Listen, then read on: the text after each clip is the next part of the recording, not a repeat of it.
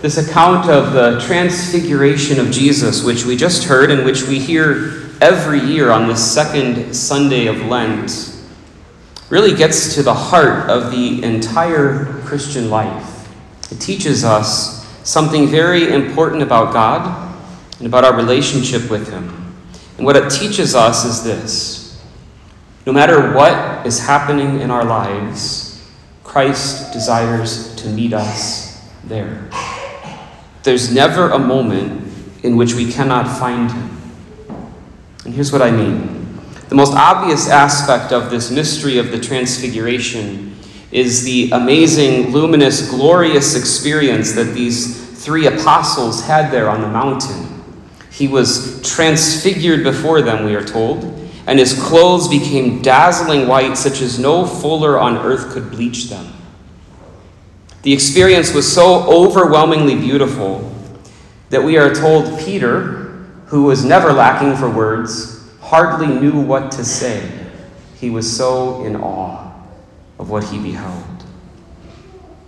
In our own lives, thanks be to God, we are blessed to experience what we might call transfiguration moments. Moments when there's such joy, even at times to the point that we're rendered speechless. Sometimes that happens in prayer, maybe when we meet Christ in one of the sacraments or in our own personal prayer, when just the sense of His presence is so palpable and we're so consoled by His closeness. Other times, it's at a key moment in our lives, like marriage or the birth of a child or the moment of retirement after a long career. Sometimes it happens when we're in awe of the beauty of creation, gazing at the majesty of a mountain or the vastness of the sea.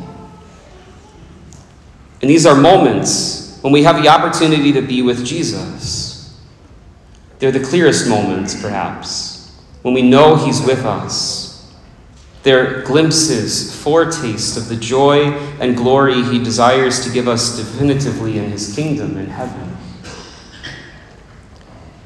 But this gospel teaches us also, and just as importantly, maybe even more importantly, that Christ is with us in other moments too. We're so amazed by the glory of the moment of the Transfiguration that we can forget what happened suddenly, Mark tells us in the Gospel. Right after the voice of the Father was heard booming, the evangelist tells us suddenly, looking around, they no longer saw anyone but Jesus alone with them. In an instant, the glory disappeared. And everything was ordinary again. Jesus' face and his clothing were as plainly human as they had been his whole life long. But in the ordinariness, too, what is significant is that they see Jesus there, alone with them. This is the vast majority of our lives, isn't it? Those transfiguration moments tend to be rather few and far between. Most days are pretty mundane, pretty ordinary. And if we're not careful, we can forget that Christ wants to meet us in that as well, to remain with us in the ordinariness. We can think that the transfiguration moments are the God moments, but he slips away in the monotony in between. But it's not the case at all. Our Lord, in the ordinariness of his human appearance on earth, reminds us of this. And lastly, if we pay attention to how this gospel scene is framed, we learn one final thing about life in Christ.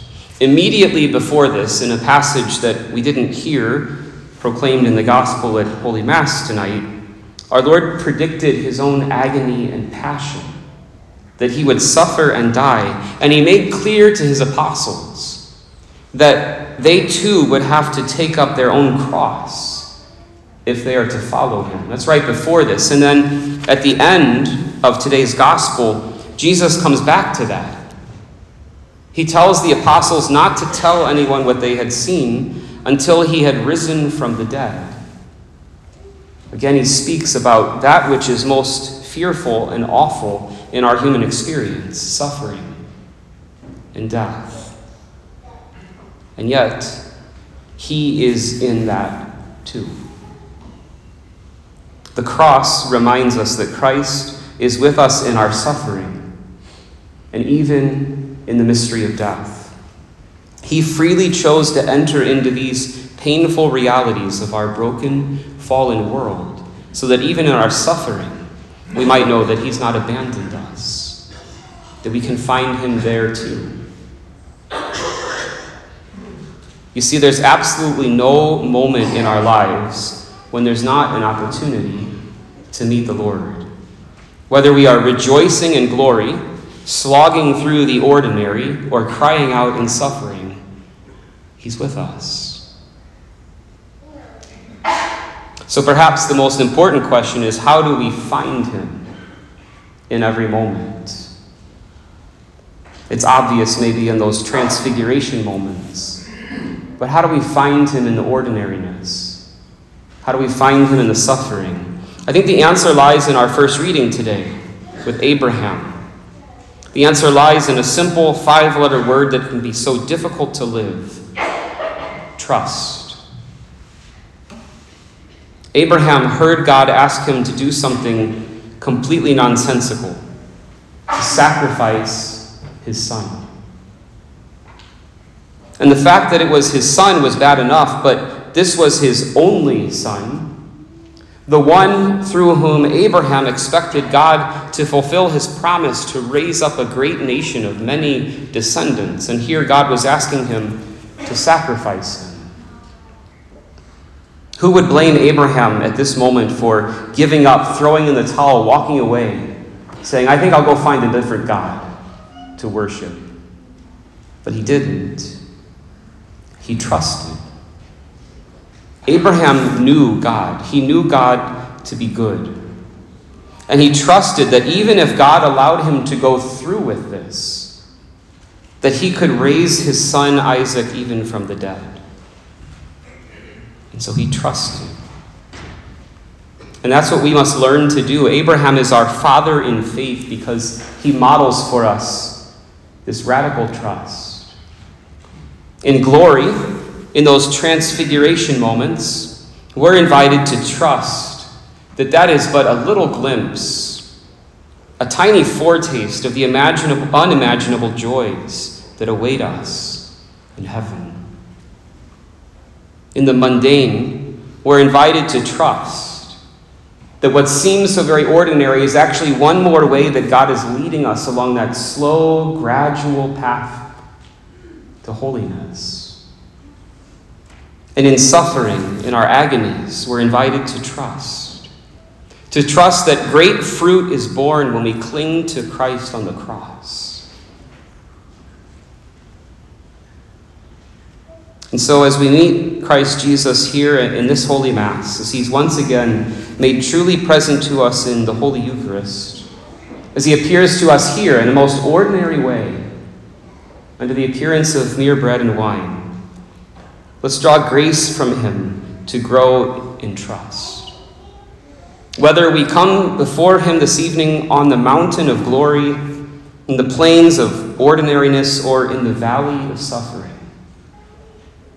let's place our trust in him, confident that he is with us, that he is for us. And if God is for us, who can be against us? St. Patrick, pray for us.